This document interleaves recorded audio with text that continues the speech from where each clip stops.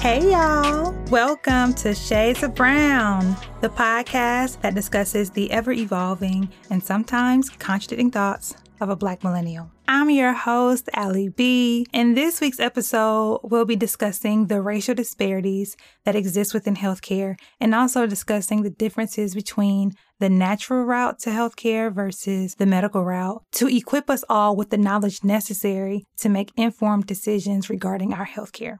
This week's guest is Dr. Asia Muhammad. She is a naturopathic doctor who values the power of lifestyle modifications to achieve optimal health.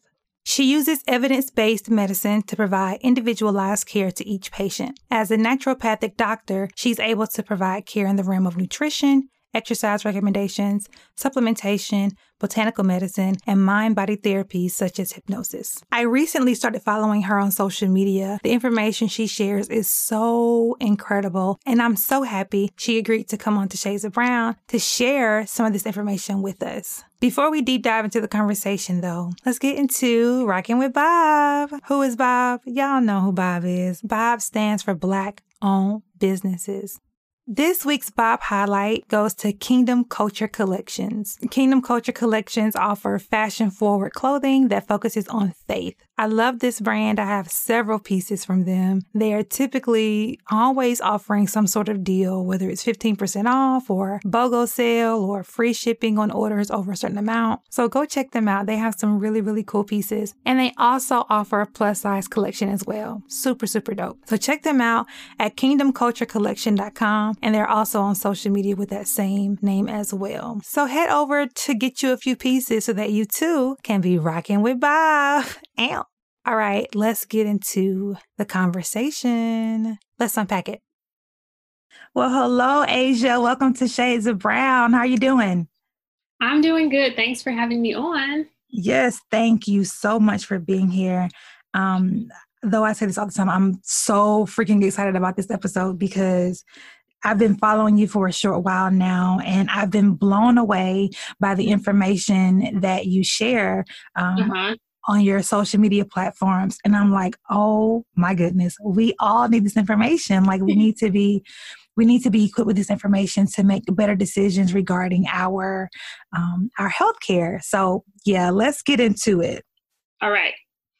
So as I stated on my intro, you are a naturopathic doctor. Can you explain what that is and what are the differences between a naturopathic doctor, an ND versus an MD, a medical doctor? Right. So naturopathic medicine has been around and it has been in America since America has been established as America, I guess, in terms of people using nature, herbs, food, botanicals, and nutrients to kind of get themselves back to an optimal health space. Allopathic medicine, which is MD medicine, really didn't burgeon until the latter half of the 19th century.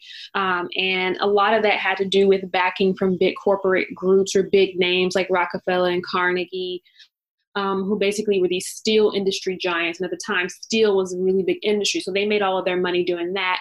And then they used their money to, promote interest in specific groups. So the allopathic medical group was one of them. So you see this kind of like, what's the phrasing I want to use? Like kind of back burner, like a lot of natural healers took because it was like this new shiny scientific doctors and they were all about the scientific process and they could use data and information to say, you have this, take this medication and it's going to help you with X, Y, and Z. But the issue is a lot of like allopathic treatments at that time were really toxic and really dangerous. And people actually wanted to use more diet, holistic, botanical medicine.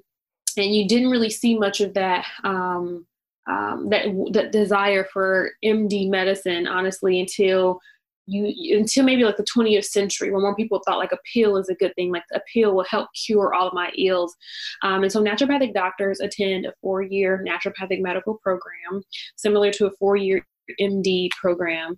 But when we learn how to treat patients, we actually learn from a umbrella perspective. So it's not just pharmaceuticals, procedures, or surgeries.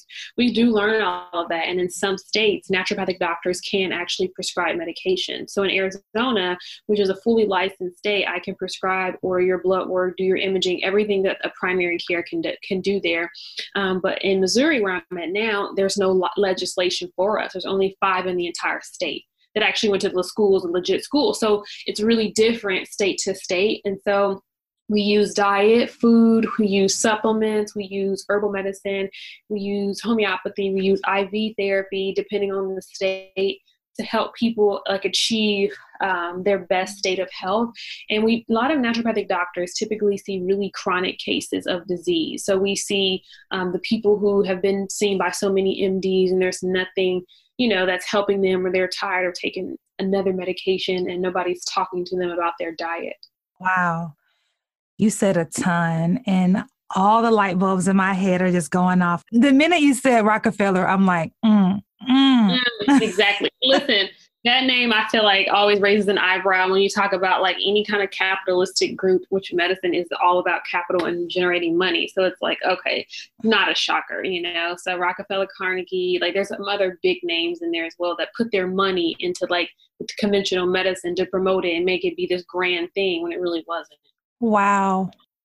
So is it safe to say that the medical industry is more so interested in prescribing medicine in order to profit versus helping us heal? Yeah, I think it depends on what aspect you're looking at. So if you look at it from a pharmaceutical perspective, yes, their bottom line is money, making dollars, making more than they made the last year. When you look at it from a doctor's perspective, I don't think that most doctors go to school with the idea of, I'm going to make so much money prescribing prescribing medication. I think most of them really go in with this idea and concept of wanting to help out people and improve outcomes. But I think it's kind of this like altruistic like avenue whereby it's like, I want to be a good person and help out, but you really don't know how the system works until you get in it. And I know so many MDs and DOs that are just like, so disillusioned or dissatisfied with their profession because pharma does rule a lot of it. And if you speak to a lot of MDs, they actually will have the same opinion in regards to big pharma. Like they're not fans. And so I think from a doctor's perspective, the goal is not prescribe more, make more, because doctors don't make money prescribing medications. People believe that, but you may get like a trip to a conference or something or a dinner, but you don't get some kind of like kickback for every prescription you write. Well, that's good information to know, because I do know a ton of folks think that. I have thought that, like you've got these pharmaceutical companies pushing doctors to prescribe these meds. So it's like, well, let me find a reason, to push these pills. When I was doing residency, I was doing residency at an MD office, and we had reps come in every day. And what they do is they bring you lunch. They'll pay for lunch for the whole office, and they'll buy you nice, fancy steak lunches. It doesn't matter. Like it's on the pharmaceutical company's tab. So they'll buy you whatever you want. If there's a conference or anything, like some of the doctors, they would fly them out and pay for their hotel to stay in the conference and learn about the certain topic or drug. But there's not really individual kickbacks in terms of like you get a check every month if you prescribe 200 ibuprofen. If you prescribe 200 Linzess, you get a check every month. It's not anything like that. I think a lot of people think that, but there's been a huge cap on pharmaceutical companies paying money to doctors in the past few decades. Wow. That sounds like it borders the line of like ethical violation. Yeah. But some doctors do receive money from pharmaceutical companies. There's actually a website you can get on, type your doctor's name in, and you can see how much money they've gotten that year from pharmaceutical companies. And anybody can get on this website. So you can actually see in what form did people get paid. So for example, if you're a doctor who is prescribing a lot of this drug, Linzess or something, and say you go to another doctor's office to talk about it or give a presentation on it, the company will pay $5,000 just for you to talk for 30 minutes on the drug. So they do get money that way, but it's not just based on prescriptions. They have to actually be doing events and whatnot. But yeah, it's a lot. People make tens of thousands of dollars a year from pharma companies just doing talks. We hear a lot about the conspiracy theories surrounding Big Pharma as if it's a myth, but it seems that this is all very valid, that these companies are pushing these new medications with hopes that these doctors will push this stuff. It's like the ultimate drug dealing. When I was in residency, I had this rep come because I was prescribing medication. She came and we were talking about diarrhea, IBS diarrhea. And there's like 3 or 4 medications at that time, main ones that were used for diarrhea. And her drug was like newer on the market. And obviously she wanted more sales because they, get rankings as reps. And the more, sales you have under your name or listing, whatever, you get a trip to X, Y, and Z. They reward these reps. So we were talking and she's like, well, when you see a person with diarrhea, what are you recommending for them? And I go through the list and tell her I'm recommending this. She's like, well, why don't you recommend our medication? Like you should recommend this. And when I would tell her, well, it didn't work for this patient. Well, did you ask them this? Did you do this? Like they want to know why you didn't prescribe their medication. If you did prescribe it and it didn't work, they have a solution. Well, maybe it's because you need to ask them to do this. Like they kind of are these second level doctors, which I think also is a problem. But a lot of reps have inappropriate boundaries when it comes to medical information and dispensing medical information. It's just low-key sounds a lot like drug dealing. Well, it is. It's legal drug dealing. So let me ask you this. In regards to illness and wellness, is there always a natural approach to our wellness needs? I say it depends on the disease and it depends on the severity of the disease. So for example, like sickle cell is something that can exist on a spectrum. You can have just a trait. You can have full-blown sickle cell. You have different types of sickle cell. And those patients, like, because their cells are sickling, they're anemic, right? So they have to get blood transfusions every month sometimes. And there's no natural cure. There's no natural reversal of that. It's a genetic thing. And so that would be a no. And I do manage sickle cell cases. And what we do is work on diet and help focus on helping them get off pain medication because pain's a big thing. So I don't really ever go in we're going to get to the root of this disease. For some people, it's just, hey, I'm in pain. Can you help me with managing the pain? Mm. So that's one thing I will work on. I also will see cases like heart disease, like obesity, diabetes, those types of cases, you can actually have improvements with diet and lifestyle and natural things. Wow. So let's get into the racial disparities in healthcare. There are a ton of racial disparities, and there's no way we'll be able to touch on them all. But I want to talk on a few, specifically in regards to our current climate. We are in the middle of a global pandemic. We are facing this new virus, coronavirus, and there's still a ton of information that we don't know. But what we do know is that Black and Brown communities are being affected disproportionately. Can you speak to some of the reasons why that is? Of course, I was talking on Facebook about this right when it began. It was on my auntie's post, and we were talking about, she posted something about them trying to test out this vaccine in Black areas like Detroit or something. They wanted to start testing there. And I was like, oh, no. If y'all want to test something, go somewhere else and test that crap. Don't start on Black and brown bodies, And this random guy comes and comments basically saying coronavirus isn't racist. And I'm like, nobody said the freaking virus was racist, dude, but there are underlying reasons why this is affecting us in more ways than it is other communities. So can you speak to some of those reasons? Yeah, so some of those reasons include disproportionate levels of metabolic syndrome. So that's weight pieces, that's blood sugar issues. And when you look at some of the research, we find that the more severe cases of COVID that you see are in patients who have blood sugar issues, diabetics, people who are overweight. And unfortunately, in our community relative to other communities, we have higher relative numbers of that.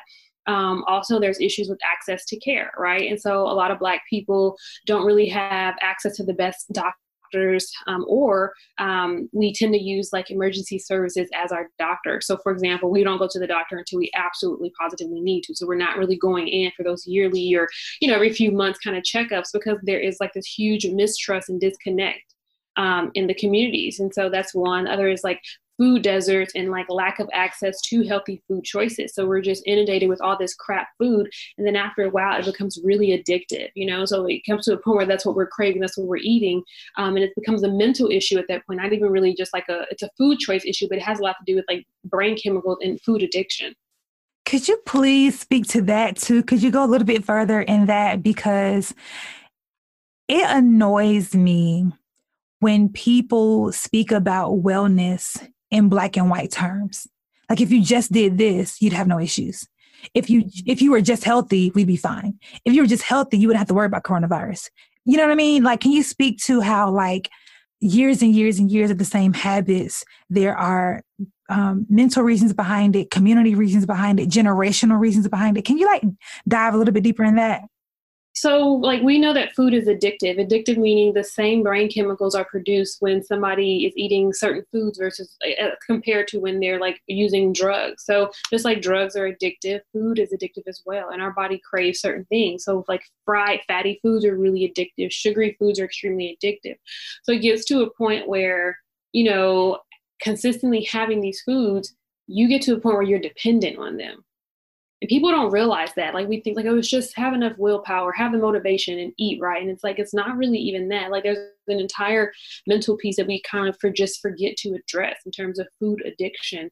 And I think that it has a lot to do with like your environment where you grow up. And, you know, when you look at a lot of Black homes and Black families, like our parents are working, they trying to get stuff done. You know what I mean? And so kids are kind of like, okay, this is what we got to eat. And McDonald's and all these crappy foods are really, really cheap. You know what I mean? So they make it hard for you to resist, you know, engaging with these foods. It's like $1 for that. Oh yeah, you know, feed the whole family for this kind of thing. And then healthy foods are like meant to be, or not meant to be, but are seen as like expensive. So it's like, well, what's the point of that when I can just get X, Y, and Z from a fast food restaurant? So, and that's because they're heavily inundated also in our neighborhoods. You know what I mean? Like, cause they know like, oh, let's put the McDonald's here, Burger King there, this there. It's like, it's ridiculous. You know how many, you look at like liquor stores with like crap food inside of them, and then fast food restaurants in Black neighborhoods, and you don't see like a Sprouts or Trader Joe's or like a whatever. You got to go out to like the suburban areas or where white folks live to get like healthy food choices at a reasonable price. Yes, yes, yes, yes, yes. And yes, there are so many layers to that. Even when you think of it from a generational perspective, a lot of our food choices was based on what we were given as kids, right? This is what we were introduced to. This is what we know. And that's what they knew, right? And you trace it all the way back to our ancestors having to create meals from scraps and using all of these seemingly unnecessary ingredients to create fulfilling meals for their families. And that's what created soul food, right? And that's what a lot of our families know. And it's traced back to oppression.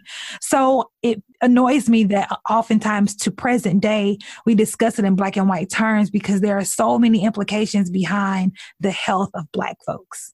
Mm-hmm. It's not just choose healthy, right? It's like, Exactly. It's multifactorial. It's environment, it's stress, it's by design, you know, it's all of those things. And there's not a single one factor that you can blame or say this is the reason why. The last thing I would blame is just lack of motivation or lack of willpower. Like that's the last thing on my list, because there's so many other things that have created generational effects. Like it's not just our generation or our parents. It's like you said, generational, starting from slavery, you know? And so a lot of those foods they do feel good to the soul, right? They give you that chemical release that makes you feel good and happy. And dopamine is released and other brain chemicals that make you feel happy. And so your brain will start to seek out those foods. And so you think you're choosing it because you know, you just had this idea on your own, but it's really your body remembering that when you had this last, you felt really good or you felt really happy. So let's choose it again. So a lot of that is your brain chemistry. And that's what I'm saying when like, we fail to work or acknowledge the mental part of it, because it's not just like, oh, I'm going to have McDonald's today. It could be that you had a suggestion. You were driving down the highway and you saw like a billboard for it. And the next day you're at McDonald's and you're like, I wasn't even planning to eat fast food this week. I wasn't planning to eat anything garbage. It's like the mind is so powerful. That's interesting because that tells me there's science behind why I crave my favorite meal, which is chicken, mac and cheese, collard greens, and yams. It's like, and it makes me so happy. Exactly, because it makes you happy, and there's probably also really good like memories around those types of meals, memories with family and stuff like that. So yeah, I mean, there's more to it than just making a choice. Yeah. That's awesome. You spoke to something too about like, the different factors like stress and stuff. Can you speak to how, and we're already talking about how racism affects health, right? This is a part of that. But you mentioned stress. Can you speak to how racism overall affects our physical health?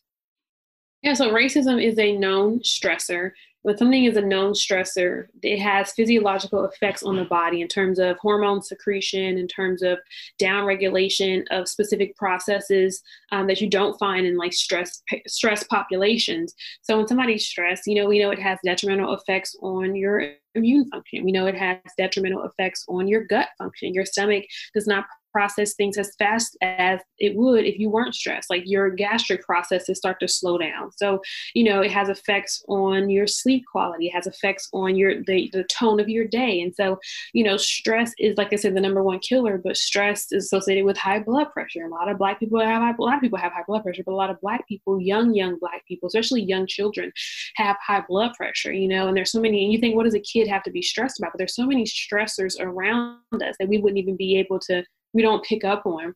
But stress definitely plays a role in our health, especially immune health with all that's going on right now. Yeah. I saw you post about the privilege of health. Mm-hmm. Can you speak to that? Yeah. Like we always say like, oh, just do this, just eat more broccoli, just stop eating crap. And it's like, that's a privilege to be in a position to tell somebody what it's like to be healthy. Because like we said, you have to understand that there are multi factors that come into play when it comes to what health is. A lot of them have to do with the environment. You look at like where Black people have been positioned through redlining, right? Which is like government like policies to strategically keep Black people within certain lines of the city and like prevent them from home ownership in certain areas that do have access to these healthier store food choices, education choices, whatever you may think of it. But, when you look at the environment, like we said, a lot of Black communities are inundated with trash food options, right? So that's around us and that's there. And so a lot of Black people are consuming, really crappy foods, not because we just like choose to eat crappy foods, is because this is what is in our face. And like I said, the mind is really powerful. And if it tastes good, your body's going to seek it out again. So you get into this habit. And being healthy or having access to gyms, having access to, healthy grocery stores with like fresh produce at an affordable rate, and having access to, like better education opportunities and opportunities in general, like that all puts you in a better standing for having better health outcomes. Having access to jobs where you get quality healthcare options, puts you in a better standing. So a lot of Black people have insurance, but it's like really crappy plans, so you still end up not going to the doctor because you don't want to pay all this money out of pocket just to meet a deductible. So it's a lot. And then a lot of Black people are in service roles, right? We tend to be the ones serving, not in the manager roles. Like when you go to, I was at a restaurant last night and there's only one Black person working there and he was a server. You know what I mean? Like there's nothing wrong with that. Like he was a young kid, but it's like at the same time, we tend to occupy less of those roles of manager positions that give us opportunity to have better, benefits, or give us opportunity to work from home. A lot of us can't work from home with COVID because we work in service industry. So you either don't have a job or you work going out and working, means you're more exposed to possibly getting coronavirus, which is like, Yeah, it goes on and on and on and on and on. Yeah. So when it comes to naturopathic medicine, is this type of care covered under most insurances? Nope. Most naturopathic doctors, you pay out of pocket. So I do accept, like for people that come to see me, I do accept like HSA. So they have like health spending accounts or health savings accounts and flex spending accounts, like they can use those. But unfortunately, like insurances do not cover naturopathic doctors. Insurance barely cover like MD doctors, in like primary care settings. Like they're always, squabbling about the reimbursement from insurance companies. So even if we had the opportunity to accept insurance, I don't really think I would, just because I don't want to deal with all that headache. And it's easier for people to know, this is my fee, this is what you get, this is it, pay it, don't pay it, let's keep it moving. But insurance, you got to bill them, you got to wait for them to reimburse you. If you might say like, I think this service was worth $100. Insurance will say, well, we're going to give you $60. So it's like you're always in that constant battle. And I knew a doctor who had to see 60 patients a day just to pay the staff and just to pay the bills. And then anything after was or 45, anything after that was what they took in for their income. So I would not want to deal with insurance, to be honest with you. Jeez. Wow. Well, that breaks it down. But still, though, it's unfortunate that we have insurance to cover medicine, but not insurance to cover like a natural approach to our wellness. Which, well, it's all systematic design. Like it's all systematic design, and it's all another industry. And like insurance is just another industry. You pay all this money, X amount of dollars a month, and you can't even use it because you got to spend another few thousand just to be able to use it. It's all crooked, in my opinion. And there are some great benefits to having insurance, obviously, but it's America.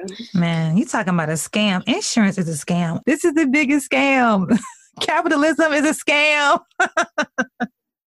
So earlier in the episode, you mentioned, our distrust amongst doctors and medical professionals.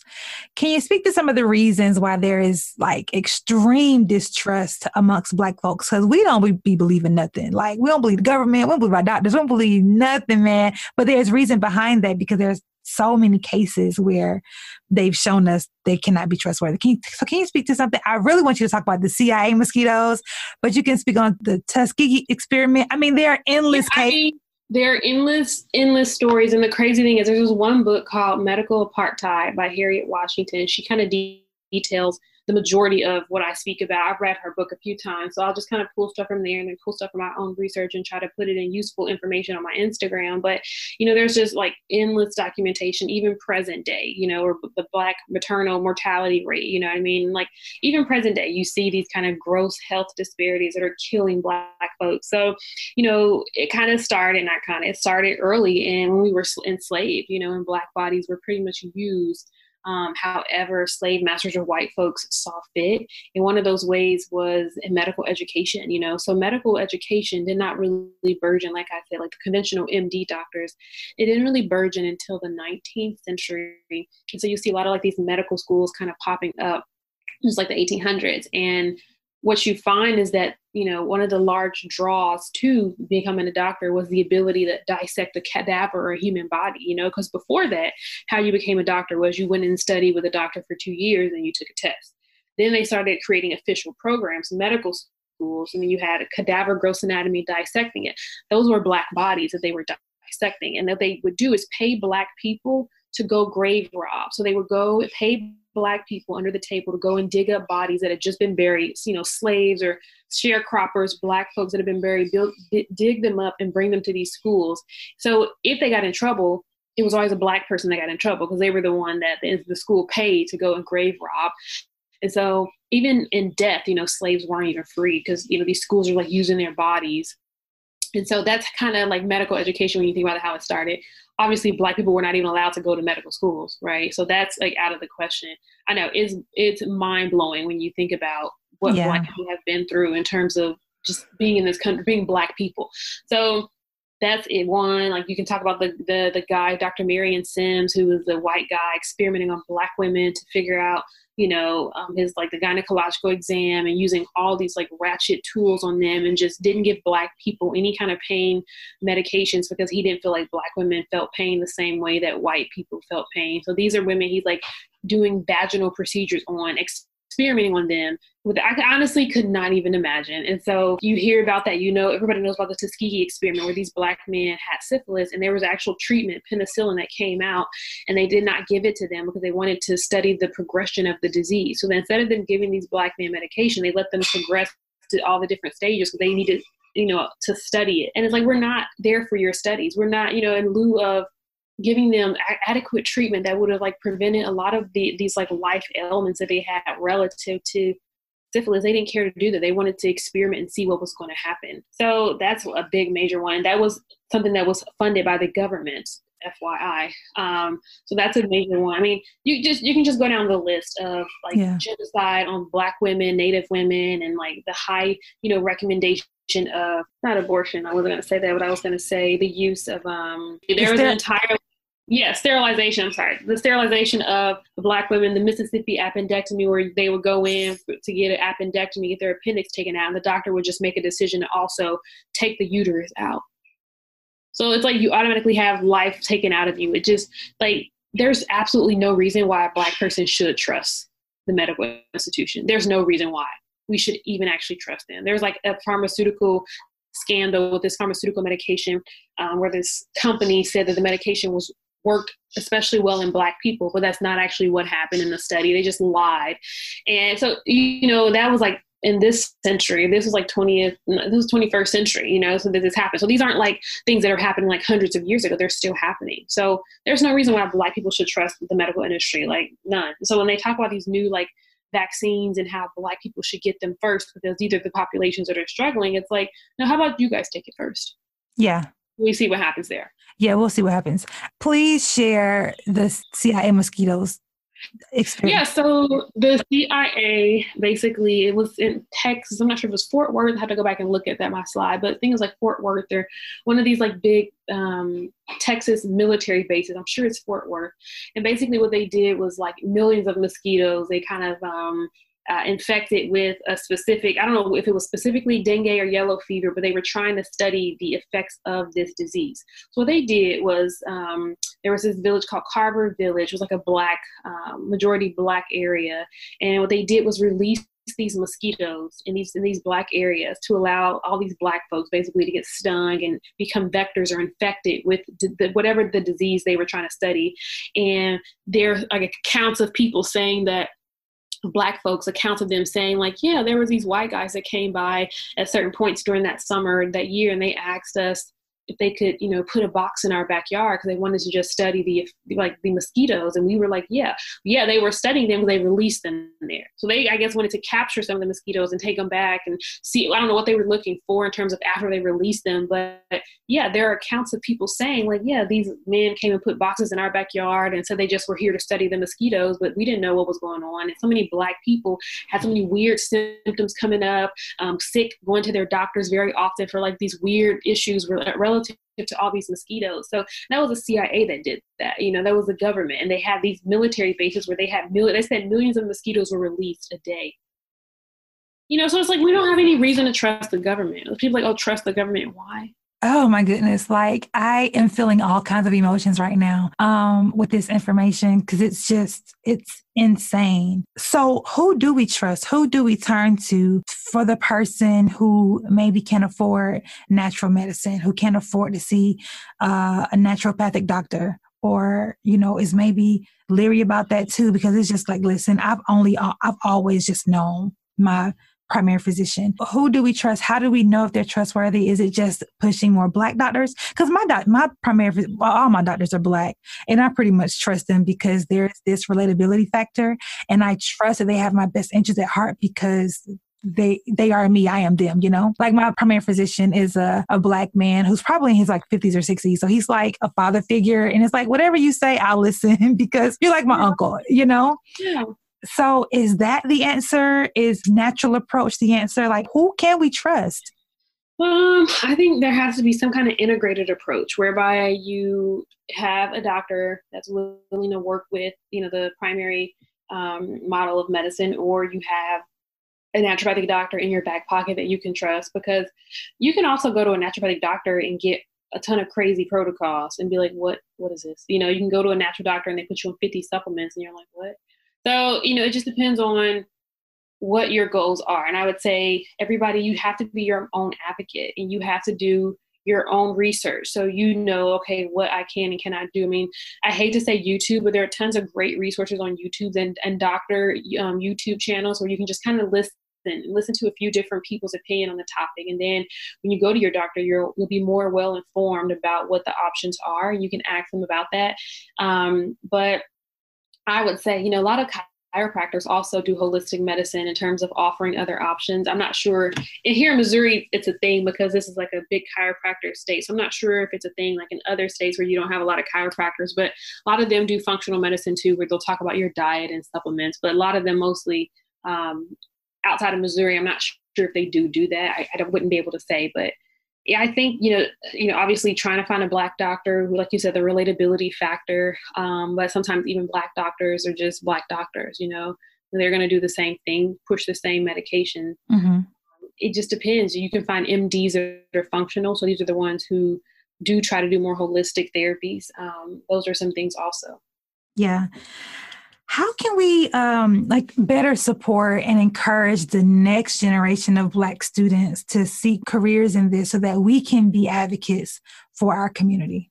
I think that you have to kind of just immerse your children in everything and let them decide, so immerse them in the good and bad of MD medicine, the good and bad of naturopathic medicine, or just so both sides. So you have a really fair, objective viewpoint of what you're going to get yourself into. And I think that medicine is shifting. So I think that regardless of what path they choose to take, you're going to now be surrounded with more options around nutrition education and botanical education. So even like conventional medical schools, they're now starting to integrate nutrition into their curriculum. So whatever route you take, I think that it'll be forced because people are just tired of taking pills and being told just to do it. They want to know, what can I do with my diet? Hey, is there anything I can eat for this? Is there anything else I can take? So yeah.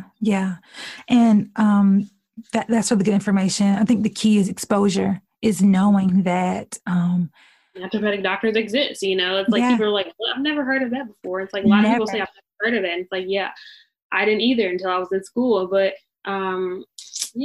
this is my first time knowing of it. Because even when I invited you to be a guest, I still didn't know you were ND. I thought you were a medical doctor. Yeah. So exposure is key, and exposing our kids to all the things so that they know they have options other than the handful of options our kids believe are available.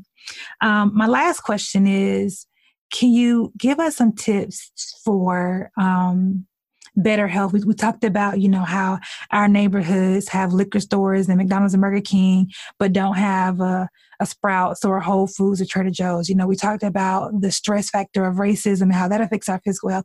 All of these reasons why we have all of these stumbling blocks, I guess, we have against us when it comes to caring for our physical health and our mental health and all things wellness, right? And these are not excuses, they are just realities. But can you give us some tips on how we seek out better choices, how we begin to frame our minds to see things in a wellness perspective and to take care of ourselves better? What can that single mom do, right, when she's in a rush and needs something convenient? What can the person who may not have the best health care do? What are some tips you have for folks who want to live a healthier lifestyle, but they just feel like they have everything stacked against them?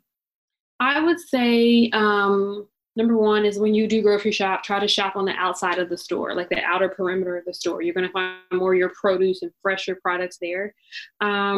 You have to use like fruits and vegetables as like healthy snack options, right? So one thing I always tell people is don't bring it into the house. So if it's like cookies or chips or whatever, don't even buy it and bring it into the house. If you bring it into the house, you're going to eat it. So I'm like, if you want something that's crappy food or you want some cookies, like eat it when you're out, get a small amount and eat it when you're out. Don't bring it home because it's going to be there.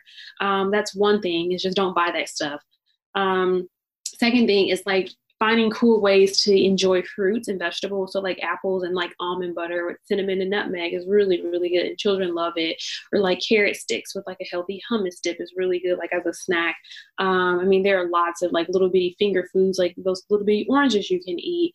I typically always recommend people avoid like sodas and juices just because they're just so much crap, and essentially high fructose corn syrup, which is just horrible for you, and then phosphates, which mess up your kidneys. So I will typically say like, okay, the basics you can do is just, shop on the outside of the store, get a lot of fresh produce. I'm not 100% like okay with canned foods, but there are some really great canned vegetables that you can do. So if you're like in a bind, one really good thing that this is something that I really love. I'm embarrassed to say, but I love canned beans and canned greens. Like, it's like my favorite thing, and I love it. And so I don't even like recommending canned foods. There's all the chemicals in cans, but it's like, if you're in a bind, like just get some canned foods, that if you're in a rush, you can like just heat them up and go. And then like there's some really cool cookbooks, but you have to get into it because it's like we can feel like we're too busy for, this, too busy for that. But at some point you gonna die. You know what I mean? We all gonna die. And it's like a matter of what you're gonna die from and at what age you're gonna die. And like we all wanna live to be old and healthy. And not just be old, but be old and have a quality of life. Because you don't want to get old and be bedridden, because you can't walk because your joints are achy. So it's like, it's relative. And people will always feel like, well, I'm just so busy. I don't have time. It's like, you got to make time. You got to figure out, like, plan it in a week in advance. Like what I do is make bulk smoothies. So I'll make a big batch for the week and just put it in a little container. So every day I don't have to worry about pulling everything out and blending it up. So that's one thing you can do. It's just like try to get in extra fruits and vegetables. And the only way you can do that is with a blender. Get a blender, use your blender, and just blend up something every day or every week. That's good. Those are really good tips. And you are right. When you bring it in your house, you are going to eat it. If you get a half gallon of ice cream, you're going to eat the whole half gallon. Let me tell you, you're going to. Growing up, my house was considered like the snack house because my mom kept the pantry stocked with snacks, and I am now that person. Like I'm the snack queen. Like you want some snacks, I got you. What you want? Sweet, salty, in between, both. I got you. Yeah, I like snacks too. I just try to do healthy snacks. So I like bag popcorn with like ginger ale, but I do the sugar-free ginger ale from Trader Joe's. It's really good. So like that's kind of my snack. I love oatmeal so it's just like an old person's food. I love oatmeal as a dessert. Like nobody eats that as dessert. Or like frozen fruits that I'll blend in my Vitamix and make like ice cream, like a nice cream out of. Every now and then I will eat like really crappy foods. Like one thing I love, I have not had all year is Cinnabon. Like I love Cinnabon. But it's like 56 grams of sugar and I just can't even do it. So that's like the one treat I will treat myself once a year to like a Cinnabon. Wow. She said once a year, y'all. She said once a year. So good. And I'm like, listen, I can only do this once a year. My grandma makes like macaroni and cheese. So I'll eat that maybe once a year. But I mean, once a year, girls. Dairy just gives me a lot of mucus congestion. And then like, I don't know. I don't really eat pasta that often, to be honest with you. If I do eat it, it's brown rice pasta, which is like you can get at Trader Joe's. It tastes just the same. It cooks just the same. See, y'all be saying that, oh, it's just the same. No, it ain't. Have you had brown rice pasta? No. It's the same. I don't say that about a lot of stuff. Like, I don't say that often. Like, brown rice pasta, it tastes exactly the same as regular pasta. Like, my niece eats pasta like crazy, and she can't tell the difference. Okay. So I'll try it. Try it. Try the spaghetti, the spaghetti noodles. I wouldn't try I wouldn't try to use it in mac and cheese because the texture will be off if you cook the noodles, and if you bake the macaroni, it's just going to mess up the texture of the noodle. But if you make it like spaghetti or just like stove top type pasta, it'll work just fine.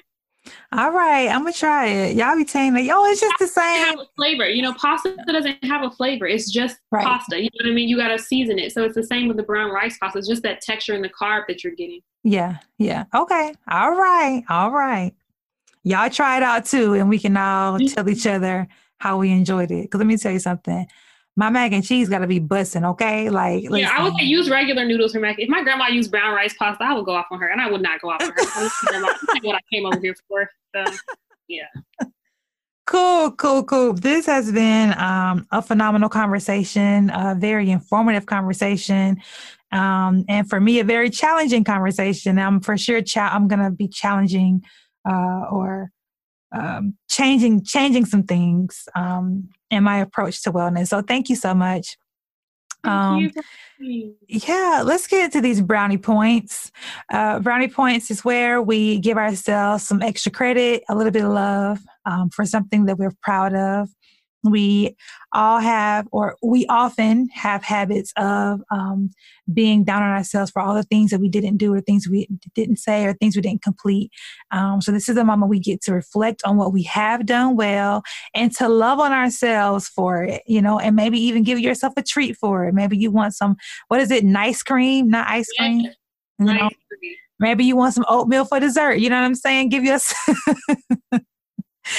So, Asia, what are you giving yourself brownie points for?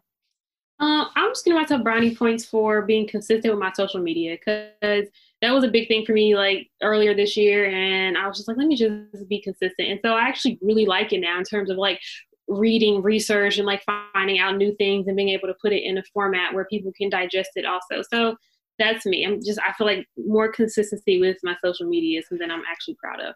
And let me say, as a consumer, I appreciate your consistency. That's good.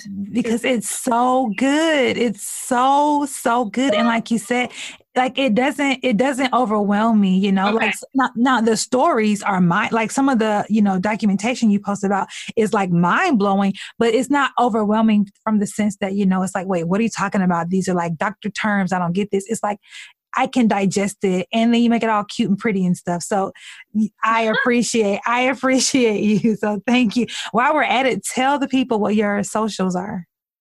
My Instagram is at dr.asiamuhammad, ASIAMUHAMMAD, all A's. And then my Facebook is at Dr. Asia Muhammad. There's no dot. It's just Dr. Asia Muhammad. And that's it. Cool. I am giving myself brownie points for putting myself on a super strict budget. I have typically always budgeted, but it's been a bootleg budget because I have, you know, overspent for years and years and years. And quarantine has shown me a lot about myself. And one of the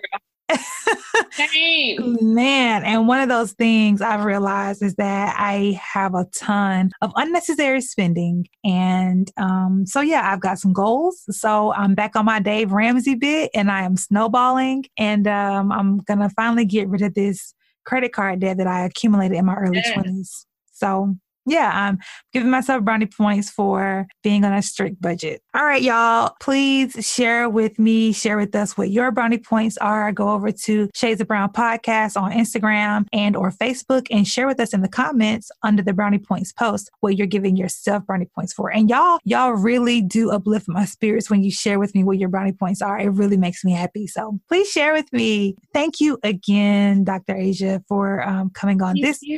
This was so great. And we'll for sure have to keep in touch. Like this is one thing I love about podcasting is like I'm making so many new friends and I love it so much. That's so wonderful. Thank you for having me on and helping to get the word out there about medical industry. Yeah. Is there anything else you want to share? Any projects you're working on or anything?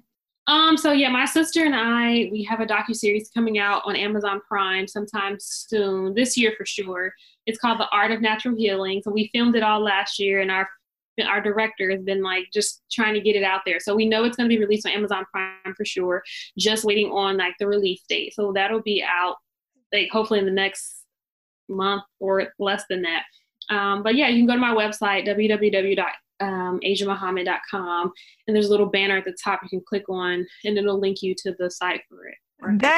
That is so dope. Oh my goodness. Come on, Black Girl Magic. Yes.